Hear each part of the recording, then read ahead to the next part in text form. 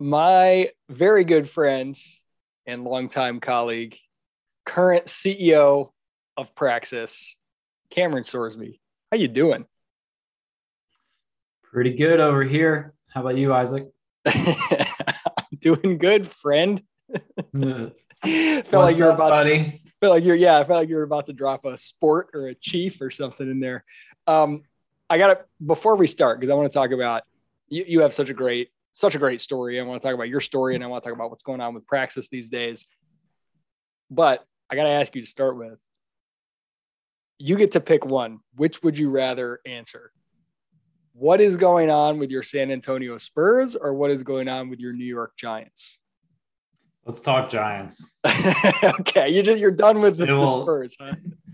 it will make me angrier, and that will give me fuel for the rest of the day. This is what I love about you. Some people feed off of positive feedback and praise. You're one of those guys that the chip on your shoulder, the anger, that's your motivator. I love it. So let's get angry about the Giants, and then we'll get into your story. Yeah. So it's been pretty futile for going on almost a decade here, and they've actually made some reasonable hires and decisions this offseason so far, but the talent on the team is just so low that there's just like no short-term hope whatsoever. You're not like, oh, I'm excited about next year. No chance. I'm thankful that the previous GM and coach are gone, and it like the only thing to be slightly hopeful about is like it's hit rock bottom, and the owners are going to try to right the ship, but that's always dangerous. Like that's always tricky with sports franchises, because it's like, these owners have been around for decades. How much are they actually going to change at the end of the day? And let me tell you, as a Lions fan, it is entirely possible to stay at rock bottom for extended periods. So there's no promises. Dude, so I was just thinking about when you and I first met. You were a student at College of Charleston. You were running some student clubs and stuff. Actually, okay, let's start before that. Tell me about your upbringing. Tell me about your education, because here you are, you're the CEO of a college alternative, and you're helping people skip college completely and go into, get their career started, do apprenticeships. And, you've been really passionate about that ever since. You've been working with Praxis for six years, 7 years. I don't know. Since 2015. So 2015. Oh my gosh. Yeah. Six years. At least. Month. Yeah. Maybe more than that. And yeah. So I want to know like your background, your upbringing. I know some of this stuff, but I want to hear a little more, and I want to everybody listening. How did you end up there? Like, give me your story. Yeah. So growing up, I think it's, somewhat common. Like I was the kid who never really gelled with the school environment. I loved to learn. I was pretty intellectually curious. I was like into politics and current events at like age 8. I remember like watching like the late night show with like Jay Leno and Dave Letterman, and they'd bring on like important people. And, I remember like I was born in 1990. I remember following like the Clinton Lewinsky scandal and things like that. And then that, evolved into like listening to talk radio with my parents, going to and from school and soccer practice and everything. And like at 10 years old, I had like very strong opinions on what was going on in the world and everything. And I like to read. I always, was typically, reading some kind of biography or like political commentary book and whatnot. And I loved playing sports. I was super competitive. I was a good soccer player growing up. That was like, took up all of my time outside of school, essentially. So school was always this thorn in my side. I felt like it was the thing that was preventing me from getting to do the things I actually wanted to do. When there was an interesting class, usually like history, I would be engaged in class. But even then, it was like, I'm busy with soccer outside of school. Like, I don't even want to do the homework, even if even if the homework isn't too bad. Like, it always seemed ridiculous to me. I think I like innately knew there was something wrong with the structure and environment of school, but I didn't know of like clear alternatives at that time. So I just kind of grew up almost with this like guilt complex of like, I'm not putting in enough effort into my studies. And, I was always told by, not just my parents, but like other adults and teachers, like, hey, you seem to be like a really smart kid, but you just don't apply yourself. Like, what's up with that? Meanwhile, like with soccer, like work my ass off to get better at something that I was, motivated to get better at. And it was just like a struggle. It definitely like created friction and tension and between me and my parents from time to time. Like it wasn't all that, but like at the end of the day, I would always do what I needed to do to, get good enough grades to keep people off my back. But it was just like a pain in the ass, and it would always come back to that. And I love how you put it that you felt guilty. That I think that's one of the biggest sort of subconscious things that so many kids have, and then it sticks with people throughout their life, is this feeling that like you're sort of conditioned that all the things that are good are the things that you don't want to do, right? So, the things that are good and make you a good person that you get praised for and are told are important are like studying for some random quiz that some teacher decided was important in some class you never picked. And all the things that you enjoy doing, those are things that you're not supposed to be doing those, right? And so just this idea that learning is that thing that I'm supposed to like, but I don't like it. So I must be some sort of degenerate or something. And the things that I like are all the things that are terrible for me, and they're a distraction, and it gives you this idea that like you have a choice. You can either be a good person and decide that you love the academic way that learning is presented, which is very hard to love unless you're slightly sociopathic, or you can just decide I'm not a very good person or not a very smart person or not, right? I mean, it's a terrible burden to be put on people, Yep. Yeah. I think what most people that have that kind of experience, they essentially grow up and what they learn subconsciously is like life is not supposed to be like a joyful experience at a deep level, like seriously. And, to be a good person, you have to do things that other people are compelling you to do, which is tricky because the answer to that isn't to become like a lazy rebellion. To actually become a degenerate. Yeah. Right.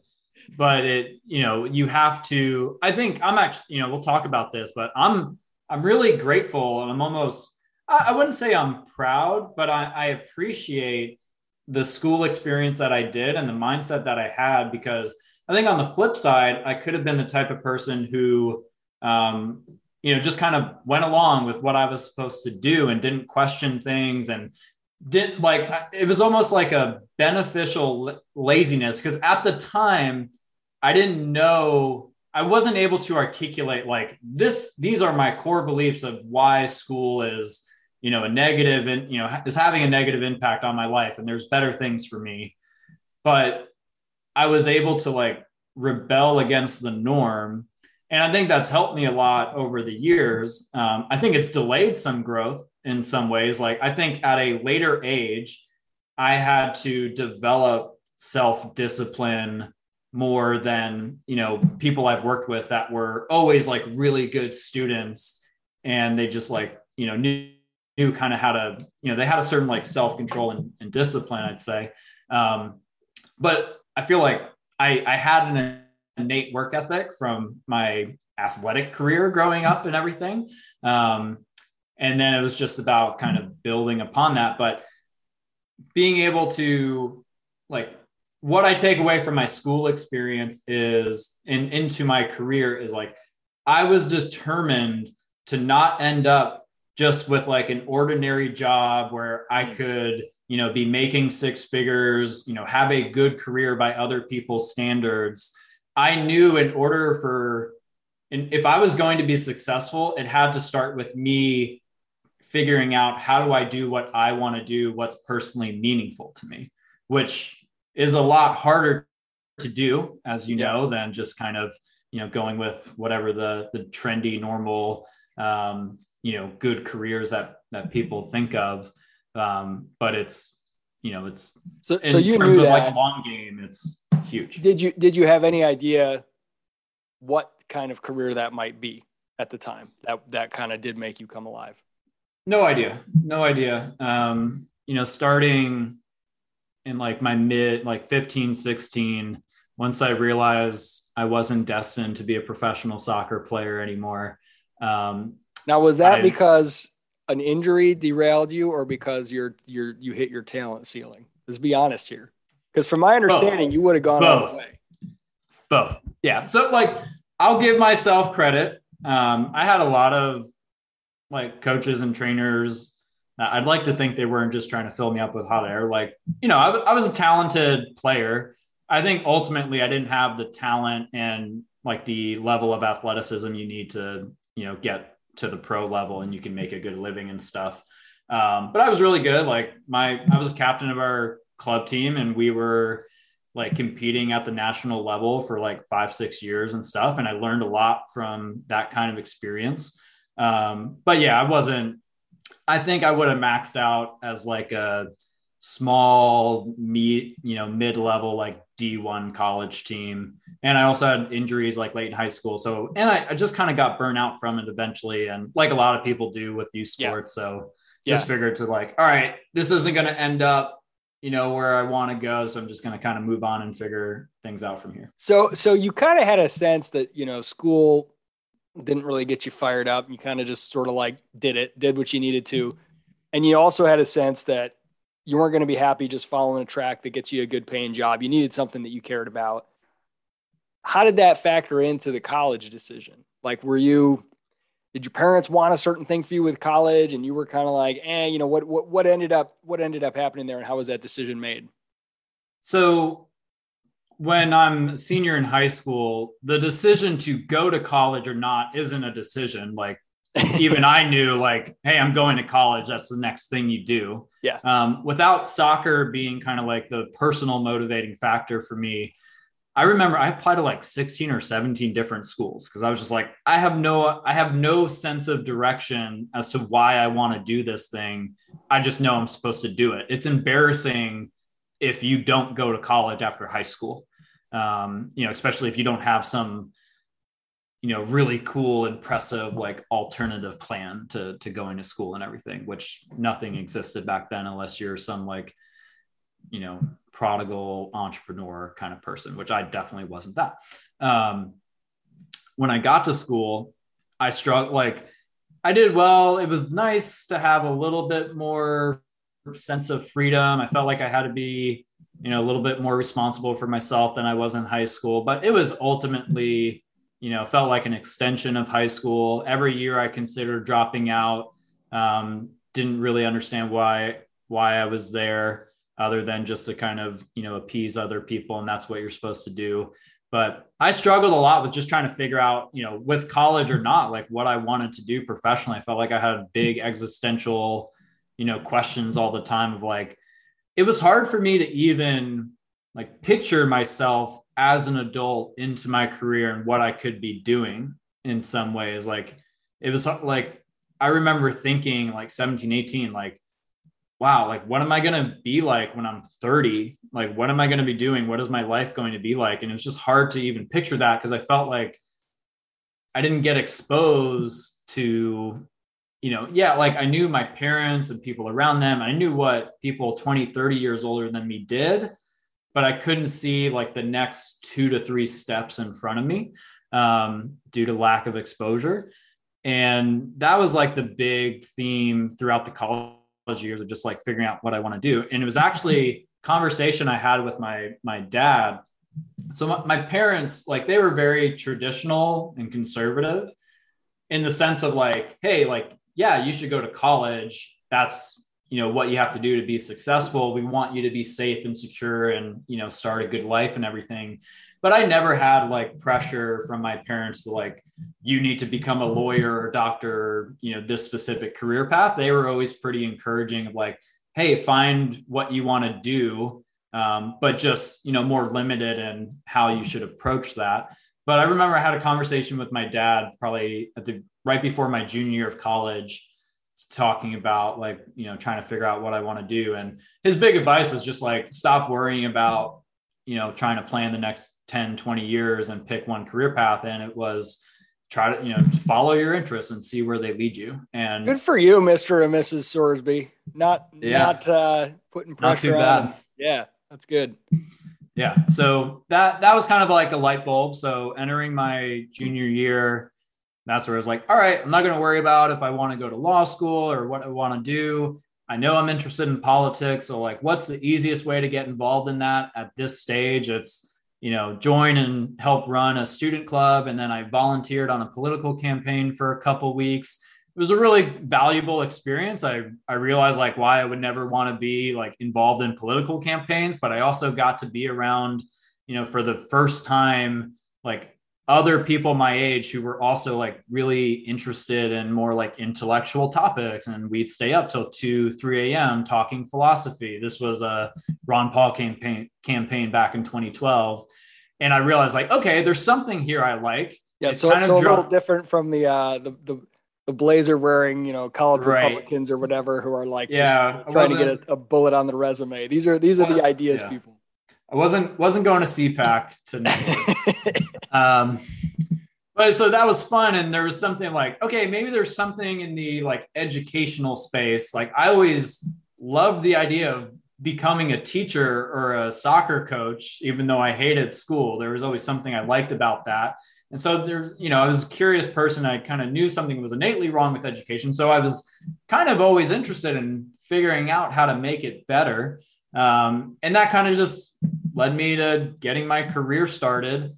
And, bit by bit, I learned what I did like, what I didn't like about different experiences. And I was really determined to learn by experience, learn by doing something rather than just staying inside my head of, trying to predict what I was meant to do.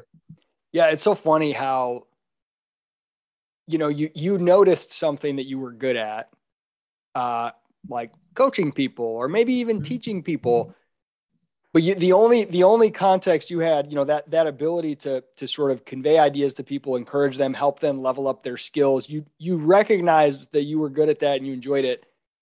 But in your experience up till that point, there was really only two ways that you could manifest that: as a sports coach or as a classroom teacher. And turns out you are a phenomenal manager. You manage people so well. And like, you wouldn't have known at that time, right, that was another way to express that talent, managing a department or managing a company, or, you're managing other people in a business context.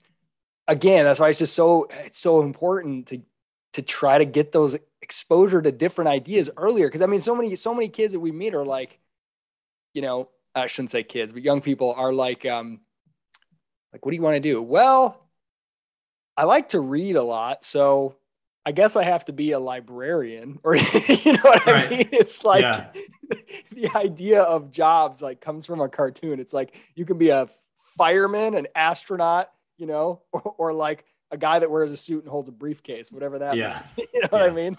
That's one of my favorite things is helping like the people we work with at Praxis and we meet through Praxis and everything. Is just like helping them connect those initial dots of like, what are you interested in right now? What do you enjoy doing? What are your natural strengths? And actually get them thinking about like, oh, there's actually totally different kinds of career opportunities out there that, my current interests and like strengths are relevant to. Yeah, the thing that makes you good at coaching kids in soccer is the same thing that tons of people would pay you for in all sorts of other contexts. Like it's a more abstract skill than you realize. So as you're getting near the end of college, you're kind of like, okay, I love ideas and this kind of more, political type stuff and political philosophy.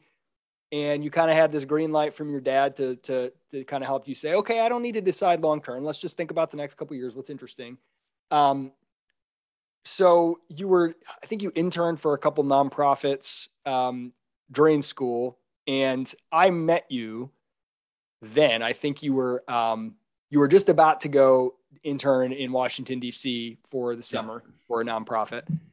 And I met you right before that, and you had a business card, and you approached me and you gave me your business card. Cause I came and I gave a presentation. I gave a presentation for the club that you were a part of. It was like an economics club or something on campus.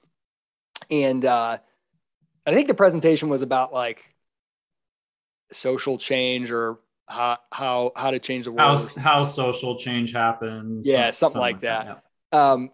And you came up afterwards and gave me your card. And I always, I did a lot of those talks back in those days. And like, there was always one or two students that would come up afterwards. And they were always like, and there were so many others that I'm sure wanted to, but the ones would come up and they would maybe just ask me a question or something. And you were like, hey, I'm going to DC to intern. Here's my card. When I come back, we should grab lunch or something. And cause I lived in Charleston at the time, and that's where you were in school. And I was like, all right. So we did. And, I remember I was just immediately just from that tiny interaction. And I think this is like a great lesson for people. And you have so many great lessons of like things you did that were really brilliant, small things, but really important. That tiny interaction where you came up and gave me your card stood out so much, like so much so that when we got lunch later, 3 months later, at that lunch, I was like, do you want to intern for me? Cause I was looking for an intern. And I didn't know you. I knew that you had interned over the summer, and I knew that, you like, I'm sure you did a good job. So there's some credibility given that, but yeah, like obviously you're going off your instincts. Yeah, it was just, you came up, you shook my hand, you made a point to come up to me, and you were like, whatever. And you can laugh about business cards and stuff. People don't use those these days, but the basic idea of just saying, hey, I heard a speaker. I think he was an interesting guy. He's kind of connected to, because I was working for a nonprofit at the time, doing some of the stuff that you were interested in. He's connected to things that I'm interested in. I'm going to go introduce myself and say, would we be able to get lunch? Something that small is so rare. I'm looking for interns. None of the other students that I went and talked with had done that. So who am I going to go to when I want an intern? I'll go to the one person that showed a little bit of ambition, Yeah. Essentially what you're saying is like, I signaled to you I wasn't a scared little kid. There's something here. Like, which it's a small thing, it's an important thing, but it shows like how low the bar is to stand out. Yep. And, nothing about that should be a scary interaction. But the interesting thing for me is, I think it's a normal thing. I'm not trying to build it up to this big impressive thing, but it was because of the experiences I had growing up. I was captain of my soccer team. I had a closer, stronger relationship with my coaches and the typical, other kids on the team and stuff. Personal soccer trainers. I was around adults a lot, really comfortable with them. In high school, I was a golf caddy, so I had to be around the big wigs and executives and, be able to build camaraderie with them. So especially today, most college students, high school students, they don't really present themselves as young adults. They present themselves as old kids. And something as simple as just going up to somebody you found interesting, shake their hand and introduce yourself, goes a long way. I feel huge. Like I'm my dad giving advice right now, but it's amazing. The comfort with approaching an adult or an older adult, conversing with someone who's, presented or viewed as an authority position, comfort with doing that is such a huge thing. I mean, I remember in college, it blew me away, because I was homeschooled and then I went to college. So this was I don't know if it's like this in high school, but the students, none of them would ever go up and talk to the professor. I mean, almost never, or just ask them questions or just be interested in their anything about them. It was they're up here, we're here, we sit here. So much so that when the professor would tell a hilarious joke, almost nobody would laugh. It was uncool to laugh. And I would always be laughing. I'm like, what? This is funny. But it was no. That's the old person professor. We don't talk to them. We sit in their class and then we leave. Right. And just kind of that mentality, kind of breaking through that. So, okay. So we had this lunch and I was like, hey, you want to intern for me? And it was very ill-defined and vague internship, but I wanted some, It was the Cramerica internship. yes, this was from Seinfeld, the Cramerica Industries. You were my Darren. Um, and, and you did a great job. I mean, I just throw anything at you, hey, go enter all this stuff into a spreadsheet. Hey, go make like 100 phone calls to all of these people. It's like a list of donors to this nonprofit. We're having an event in their area. We're going to call everybody from that area who's ever donated $50 or more. Here's the list. Start calling them. Just kind of grunt work, and you would just do it. You were great about it. You got it done. You never complained. Super easy to work with.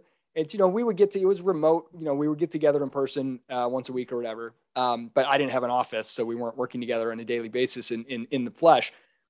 But I remember, like, you did a great job. Great working with you. And then when I came up with the idea for Praxis, it was during this time. I think you were still interning for me. Yep.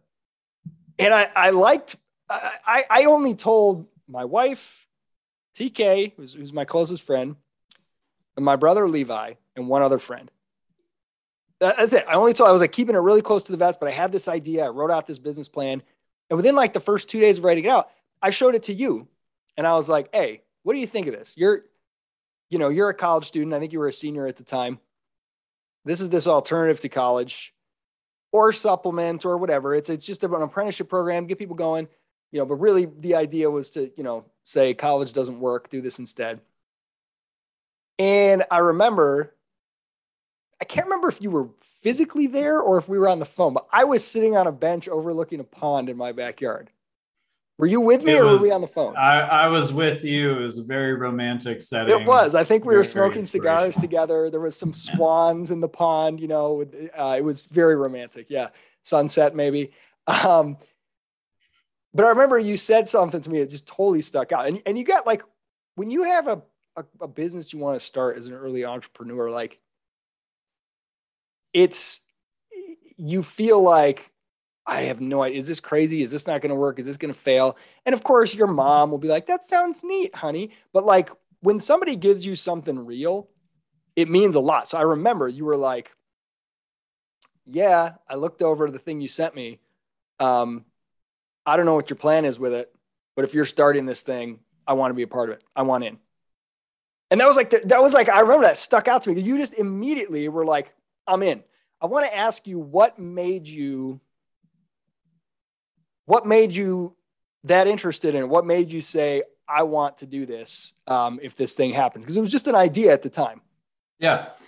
I mean, the idea itself, it felt like it embodied everything that I felt was wrong about not just college, but education in general. Some of it I could articulate at this point. Some of it I couldn't. And then to be able to see like the concept for Praxis, which is still pretty dang similar to exactly how the program runs right now, and like the core business model on paper, like it just immediately resonated with me. And I felt like for me, it was very simple. Like, this is a really cool thing. I believe this should exist.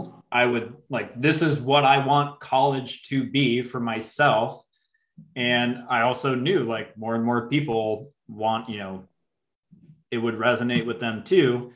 And at that point in like my career discovery process, like I'm just looking for things that I would get personally fired up by and just want to be a part of. I wasn't really focused on like, how do I, what's my 5-year plan to be, making great money? Like I wanted to be part of something that was personally meaningful and that I thought could have a really great impact. And that would also be like a challenging thing to build.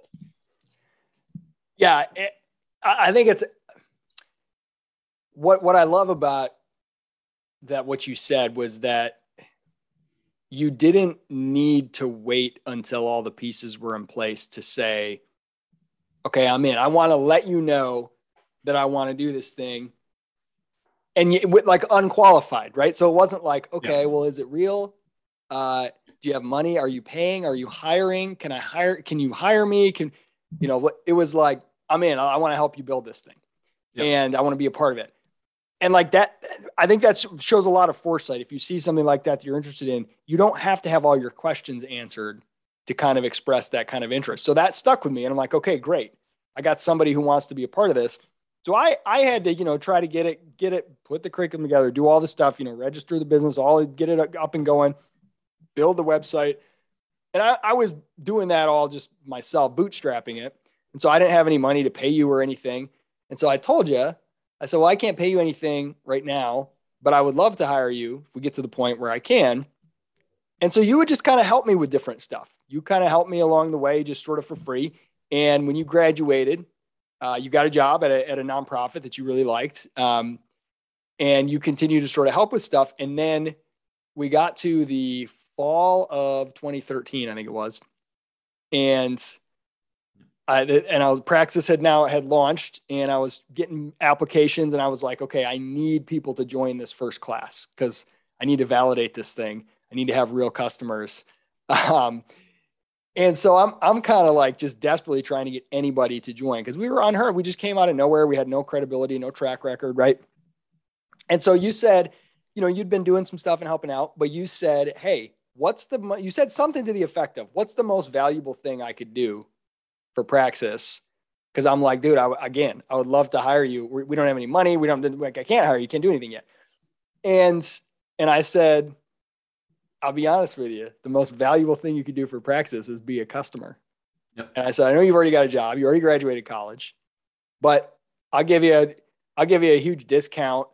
And if you just join the program, go through the boot camp, participate in all the modules, and then be one of the participants. So then the first class will have 6 people instead of 5. And at this point, we didn't have anybody. We might have had one confirmed person, but I was trying to be able to say, hey, the class is filling up. We got our first class. We got our first student. And I was desperate to get anybody. And I'm like, that's honestly the biggest thing. And you were like, okay, I'll do it. I'll be a customer. If you can't hire me yet, I'll be a customer. If this is valuable, let's do it. I want to be a part of this thing. And like, that was such a massive shot in the arm for us. Just the difference between, because one of those 6 people dropped out 2 months in. The difference between 4 people graduating that first class and 5 was massive in terms of just the one more story to tell, one more bit of social proof. Right. So I'm curious during that phase, and you were still helping us with some stuff, but you were, a customer of Praxis. Customer first. Yeah. Yeah. What did you learn through that made you still excited to stick with? Because it was basically, as soon as that was done, we were in a position where we could hire you on. And so we brought you on full time. But while you were in the program, just tell me a little bit about that experience. I mean, it was bumpy. We were making it up as we went in that first class. But what did you learn? What did you observe? Yeah. First of all, as a customer, the experience didn't feel bumpy at all. It was awesome, and it felt very smooth, and it was really valuable. But to set the stage, like on top of my, I wanted to be a part of building Praxis. So that was plenty enough incentive to, become one of the first customers to be valuable to the company. But I also really valued going through Praxis just for like the sake of my own professional development. I'm coming out of college. I have that first job. I really valued that first job at Fee, but I also knew at the same time, like, I don't want to be in this like nonprofit world long-term. This is not the career path I want. So I'm still trying to figure out what I want. And so I kind of used Praxis as this like more entrepreneurial approach to an MBA essentially. Yeah. And the number one most valuable thing for me was by working full-time in my first job out of school, plus spending my nights and weekends working on Praxis as a participant. That was a game changer. And the biggest theme was like, it took my confidence of I can build the career that I want to build, increased it 10x. It was the first time I was, doing a formal, like more educational program that I felt like I was choosing to do instead of I felt compelled to do like my entire school career. That was huge. And then working full time and then coming home and then like diving into the curriculum as it was set up back then. It was super fun and enjoyable. And I also got to just like learn about the program and think about like what I would do differently. And I got to know, TK, who was also involved and stuff. And it was just like something really exciting in the like educational early career space. It felt like I like came alive from it. And so, there was no guarantees that you were going to be able to hire me at some point, or that you would want to hire me at some point. It's not like we had this, handshake agreement, like, oh, I'm definitely going to hire you if, we get some funding or, start, getting more and more customers. I think we felt pretty confident that would happen, but I was looking at it just as much as like, hey, like I see this first job out of college. I can see myself staying here for, a couple of years, but my goal is to figure out what I want to do next. And by going through Praxis, I just felt really confident I could go create the opportunities I wanted for myself, even if I didn't know exactly what they were at the time, ahead of time. And that came from going through the program and being surrounded by like the general mindset and like philosophy of what the program's all about more than anything. Yeah. I mean, you absolutely crushed it in the program while you were crushing it at your job. They loved you. I think you got at least one promotion during that year. So when we got to the point where we did raise a little bit of money, and I was like, all right, now we've proven it. We had one class graduated, another class had just started. I got to hire Cameron. Is absolutely number one on my list for all those reasons. Again, it's like just a series of little things. You were interested in something. You came up and talked to me after that talk. You interned for me. You just did whatever. You never complained. You did a great job. As soon as you heard about Praxis, you said, I want to be a part of this. When I told you all I could get was have you as a customer, you're like, I'm in, I'll do it. Right. This track record, it made you the absolute obvious number one choice when we needed to hire somebody to help get this thing going. When you were brought on, I don't even remember. What was your role when you first came on? Were you reviewing applications and coaching participants through the program? I can't even remember what all you were doing. Yeah. So I was the one person on the team that didn't have any title. And I was doing a little bit of everything. I was running our application process. So everything from interviews to like first round reviews of new applicants and, running like the acceptance, like final review stage and everything. I was working closely with TK on the advising and coaching of participants as they went through the program.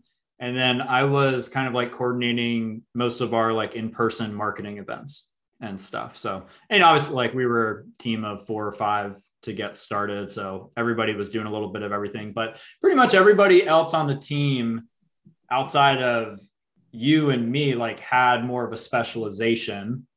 And that was that's the best thing for me because one, like I didn't have this specific specialized skill set. What I could bring value, like what was valuable was just being able to chip in a lot of different areas. And I think I was good at like connecting the dots and figure out like, okay, how could we make this process better? How could we make the program experience better? But there wasn't one thing you could point to and be like, oh, Cameron does this really well. So it allowed me the freedom and flexibility to just learn by doing a bunch of different things for really like the first 2 years of working for Praxis. Dude, you were the fixer. It was the greatest thing ever. It would be like anything that is suboptimal or just has been neglected or whatever, just put Cameron on it. Just be like, Cameron, just make this better. I don't know what's going on over here. Fix it. Or anybody that I would pair. Well, I don't know what exactly got cut off, but I was saying you were the fixer. That yep. Anything it was problematic or whatever, just be like, Cameron, just go figure it out. Do something. And it would just get magically better. It would just improve. Or like, okay, TK is working on a revamp of the curriculum. And I'd be like, Cameron, you just work on it with him. And then TK would come back to me and be like, dude, I feel like this thing was just put on steroids with Cameron on the team. Cameron finds a way to get the best out of me. Like I could pair you up with anybody and suddenly their work would be better. And like you had this way, again, that's that coaching thing. So the one thing that we did notice, you did say you were managing the in-person marketing events. We did a lot of tabling at conferences and stuff in those early days. We did have to pull you off of tabling. That is one thing, because it became dangerous for my health. Yeah, the flu game. We would have a bucket of candy at the table, and Cameron ate the whole bucket and got really sick, and he couldn't control himself. So maybe that's one of those lack of self-control moments. But you powered through. That was your flu game. You powered through the sickness. I remember that. But no, I think, again, like, you never sought credit or a title, or you just wanted to do whatever you could to make Praxis succeed. And like, you would just do it. Like, the problem would just go away if I put Cameron on it. It was kind of how I felt at the time. And it was so invaluable to me. So, as the company grew and we got up to 10 employees and 15 employees, I would just put you in charge of more and more.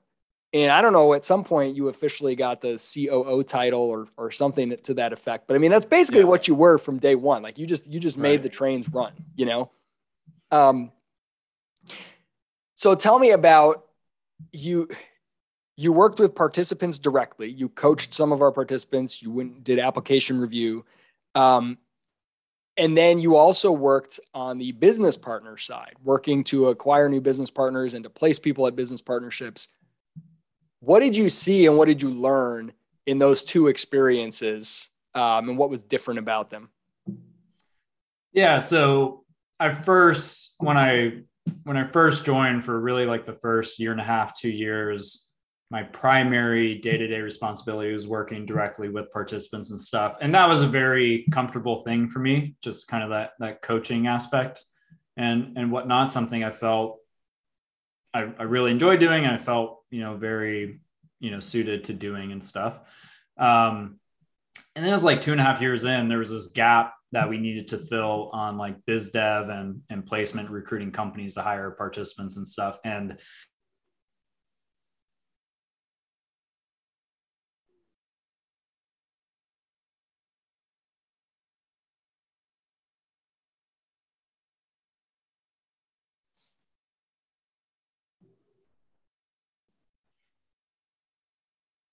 there was a gap that we needed to fill in the business partner side, and then we froze up.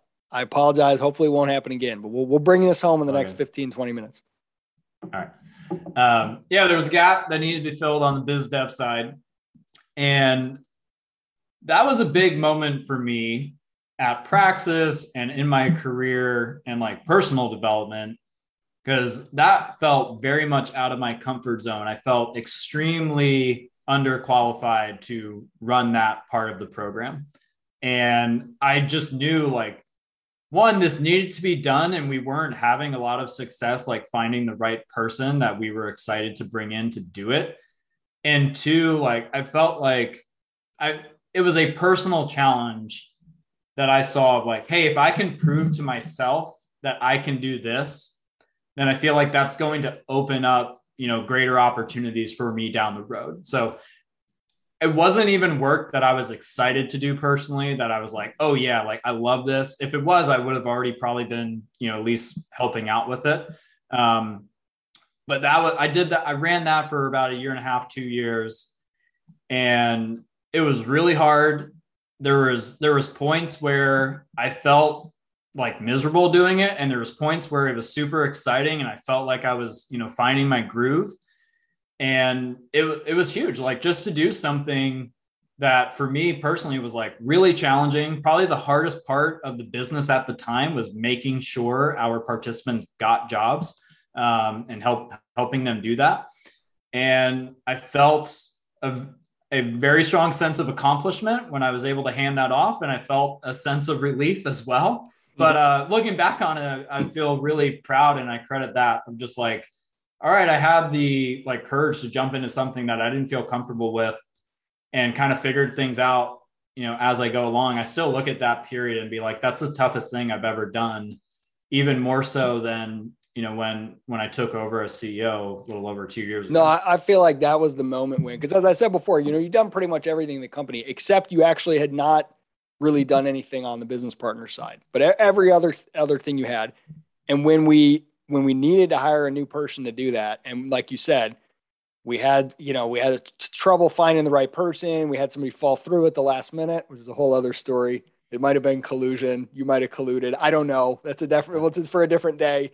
But I remember you asked me to go out to breakfast, and we go out to breakfast, and you said you saw a problem that needed to be solved, and you were like, okay. And you said, all right, I got a pitch for you. I'll take that role. I'll do it. I'll be the business partner guy. And I'm like, are you sure? You've never done that before? It's not. And you're like, I got it. And I think that was when you became an obvious CEO in my mind, right? Yeah. Because now you have done every part of the business. And what a CEO needs to be able to, in a crisis, step into any department and do anything, right? Especially in a smaller, an earlier company. And you saying, okay, I don't even care that I'm not passionate about it or that I don't have any experience in it. This is a major problem. And you were a trusted guy. You knew Praxis well. I knew how you worked well. And you're like, let me take it on. Let me do it. And I mean, it was tough, but you did it, right? You did it. And that was pretty amazing. Just, again, don't be afraid, people, to go make a pitch to how to solve a problem. That's how you make yourself absolutely invaluable. Okay. So we raised some money to build this platform. The platform ended up becoming Crash, which, separate from Praxis, and we split it off. And you came with the Crash team because I'm like, I got to have Cameron. I got to have my guy. And we were in San Francisco for the summer as we're getting this thing off the ground. And as we went through that summer, it became clear that our original vision for how we were going to roll out Crash was a bad idea. Wasn't going to work well that way. We were trying to do too many things at once, and you were going to sort of be on the business side of the market. And it was like, well, we're going to just get rid of that side in the first phase. And so it was like, hey, I don't think this makes sense, but I was still CEO of Praxis at the time. And it was basically, I mean, not being entirely neglected, but it wasn't getting the leadership that it needed and deserved. Right.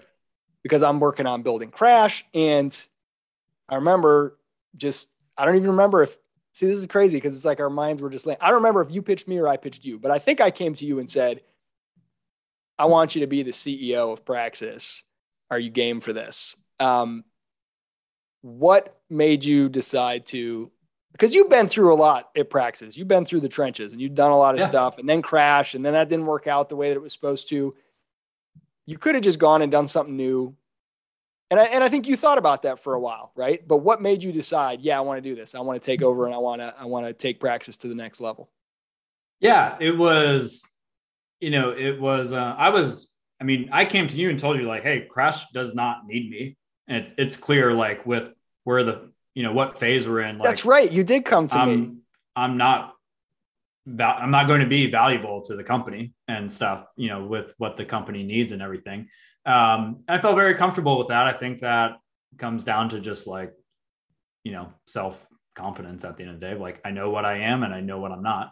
Well, and you said, and this is so true, but it's very, very hard for people.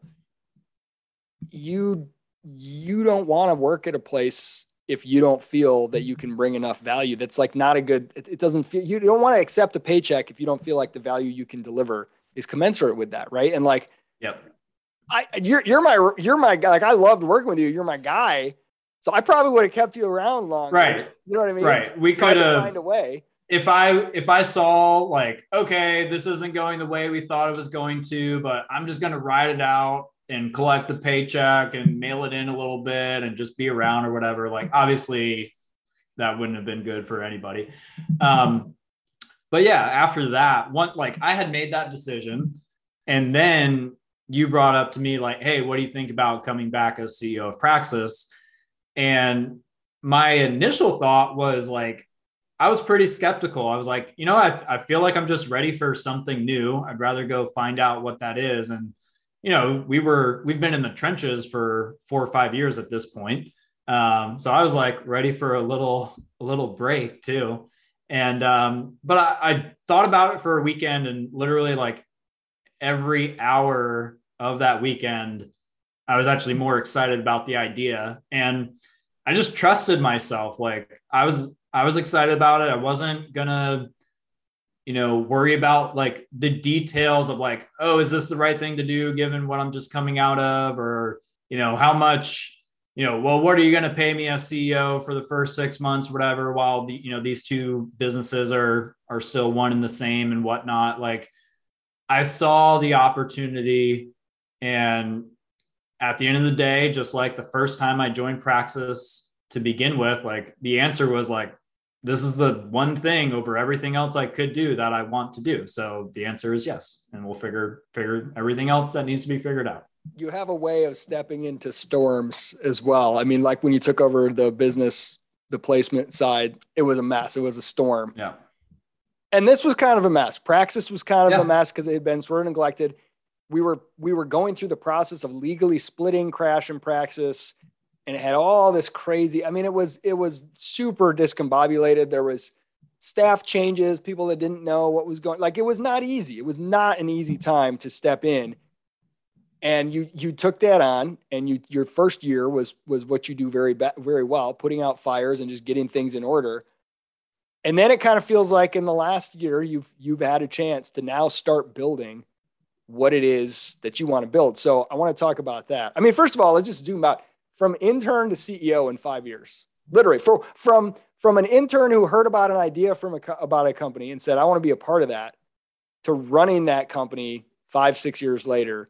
That's a crazy story. And it's literally just a process of never being too good for the grunt work, always saying yes to things and always looking to solve problems, not caring who gets the credit, and just being the obvious CEO pick because of that. So you got through that bumpy phase, and the transition was sort of bumpy. And then now it's your baby. I mean, now Praxis, and you brought in Mitchell, who was your one-time roommate. Actually, I think you coached him through the Praxis program, right? Yeah, I was his advisor during the program. Sometimes he feels more excited to share that than others. You taught him everything. No, he knows. I mean, we were roommates.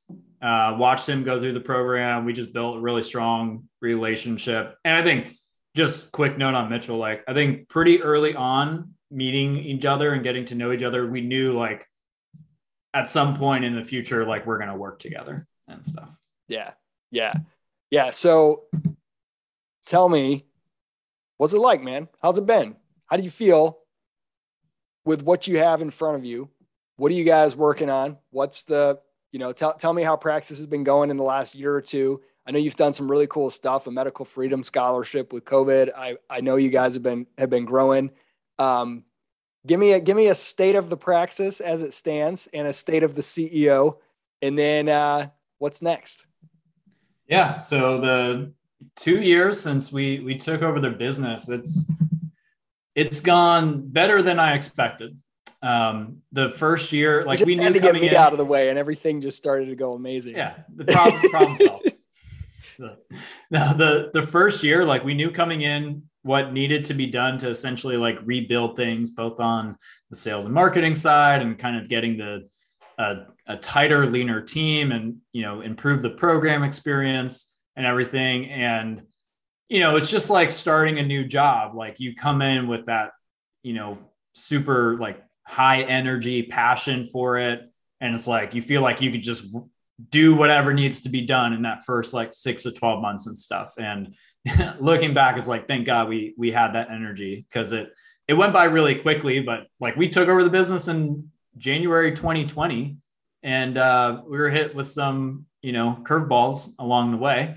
And, by 6 months in, it felt like we were building momentum essentially. And so the first year, it was just like, let's just make everything better. Like, we're not trying to like completely change the structure of the program or anything like that, or, get too creative or fancy with the business model. Like we knew Praxis is this amazing program experience. The customers have had these incredible outcomes. A few things just need to be, tweaked here and there. And then, we got to get things right with the program, so Mitchell and I can just like 100% focus on growth. So that's been really like the last 6 months where it's like, all right, we have an awesome team. They run a kick-ass program.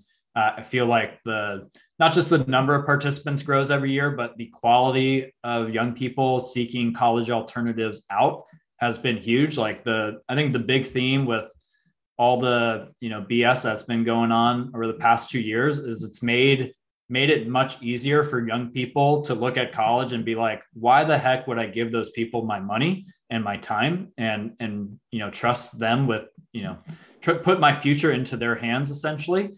So a lot of people that, as we know, didn't really value college experience to begin with, but just felt obligated to go due to, familial and social pressure. They're now in a position to be like, hey, what else is out there for me? And I feel like all the hard work we've done, getting Praxis started since 2013 has put us in this incredible position to really like take off from here. We're back to doing over 100 participants in the program a year, have like super high graduation rates. The jobs that participants are getting, they're at awesome growing companies. They're doing really cool work. The community of Praxis is like super fired up. There's activity, constantly 24/7 in the community and everything. And I feel like, we're in the position where it's like, we can build the business and the program that we want to build. It's kind of like in our hands of, do you keep Praxis on the, smaller side and keep it a little bit more exclusive and, make sure like the types of people that are doing the program are the right fit and we're able to work with them really closely, or, do you want to blow this thing up and stuff? And, personally, like it's interesting. Like I think about my career motivations a lot. And when I got started, what initially attracted me to Praxis was like, I'm this kid trying to figure out, like, I just want to work on something that's personally fulfilling and impactful. And that's still true today, but it's also not enough anymore as I've grown. And now I'm just as excited about building the best business possible. And it's like a huge cherry on top that business gets to be Praxis. And I think that's like the best service that I could give to Praxis is like, I'm trying to make this like the greatest business that I can make it. And obviously that's going to be, in the best interest of our customers, hiring partners and everything like that. So I tell the team this pretty much every month, but every month I get more and more fired up about what we're building and what we get to do. And especially with everything that's going on in the world, it feels like Praxis gets to be like this haven where sane, people can come and be like, all right, like I want to become a better version of myself. I want to build a career that I feel like I have control and agency over. And I don't feel like I'm dependent on these, large institutions to, for survival, whether it's higher education or, larger corporations and everything like that independence and sense of control over your life. Like, I think that's what Praxis really stands for at the end of the day. And we deliver that in a very clear, tangible way through, the apprenticeship program. Yeah, it's been pretty amazing to see how much the tide has turned from when we started this thing, 2013. Oh my gosh. Yeah. The way, and even, I mean, when you were doing applications and things in 2015, trying to talk to applicants, trying to talk to their parents, the resistance, the kind of people, the true early adopters who were willing to try this program were like mostly out on the fringes, Yep. And it was a tough sell even there. Our own track record and success has definitely helped, but the world has shifted so much to where almost all the brightest, most ambitious people, even if they're in college, they're like, yeah, it's a waste, right? Like it's not that hard to people understand that now. And I think it's really, really hard to run something like this, an alternative to a very powerful status quo institution that has sort of a religious dogma behind it with college. And we have seen so many come and go in the time that Praxis has been going. And right. There's still a lot there. And I think more alternatives are going to continue to pop up, but it is, and some have come with huge funding, big names behind them, big flash, big fanfare, and they kind of peter out. And what I love about like Praxis is not going anywhere. It's here for the long haul. And there's nobody that's better at staying in the arena and just continuing to fight than Cameron Sorsby. Give us some thoughts on what occupies most of your headspace now when you think about Praxis. What are the things that are most on your mind that you're looking to? Yeah, I keep it super simple. I'm either thinking about how to grow Praxis, how to bring in, more Praxis quality participants, customers, or I'm thinking about how to make the program experience better for existing and future customers. And probably the thing I'm most proud of over the past 2 years is like the team that we've built. We have, outside of me and Mitchell, we have one other person that's still on the team that was here before, Sarah. And we have a lot of advisors that still work with us, and then the rest of the team is like, they've known about Praxis. They've been involved in it. They're personally invested in the program, but everyone brings a certain level of like expertise. And it's like, for something as like big as what we do at Praxis, it's not, an online course. Obviously it's not something you can set and forget. Like you need to have a great team in place to build what we want. And that's what allows like Mitchell and I, the like permission to be like, all right, how much do we want to grow this year rather than what do we need to do to keep what we have and everything. But every 6 months, the program experience gets even better for participants. And every year there's more alumni with these amazing, long-term success stories that came through Praxis and everything. So it just feels like momentum keeps building. But yeah. Growing and improving the program experience. Last question for you. If you absolutely were not allowed to work on Praxis, if you had to do something else, what's one other business you'd want to start or industry you'd want to work in?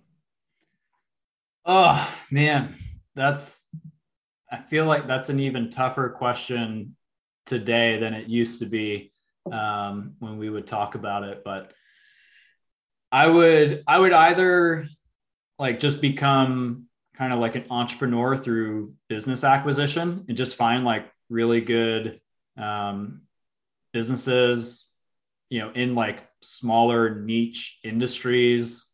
I think it matters less about what the business actually is. And it's more about like, hey, like, can I take something, work on it for 2 to 3 years, make it better, and then put it in a position to succeed without me. I would love to do that. I think, my skill set, like I remember at 18 through 23, I was like, it was hard for me to even articulate, like, what am I good at? What am I selling somebody on the value I can create? I didn't know the answer to that. And I think, the answer that it is today and that I want it to be is like, I can build great businesses. That's kind of like the legacy I see leaving like over the, the next couple decades and stuff. The answer used to be like, I want to be a general manager of a sports franchise, but that just seems more bureaucratic and corporate for my liking these days. You leapfrog that, if the Spurs come with an offer today, I might have to pass on that. You buy a bunch of businesses, you help them run better, be more profitable. You make a bunch of money off that, and then you buy the sports team. There you go. Then you don't need to be the general manager. And then hire me as your general manager. I can both be the owner and GM, do a Jerry Jones style. That's true. You can hire me, and then the apprentice will be the master completely. So I will come in. You buy a sports team, I will be coming to you like you came to me. I'll be like, what can I do? Anything. I will intern. I will work for free. Just let me know. Especially the answer is yes. Oh man, we could probably buy them today. Oh, hey man, it was great to catch up and super excited to keep looking at, keep following what Praxis is doing. It's been awesome to see. The quality just keeps going up. The participants that are coming out of there, I run across them all the time. I hire them. They're amazing. If people want to follow you, What's the best way? Twitter, most active on Twitter. So just at Cameron Sorsby. And then, go check out Praxis, discoverpraxis.com. Did I hear a rumor that you were going to start a Substack newsletter of some kind? It's coming out. It's coming out Q1 2022. All right. Now you've said it. It has been spoken. Hey, man, great to chat. All right. See you, Isaac.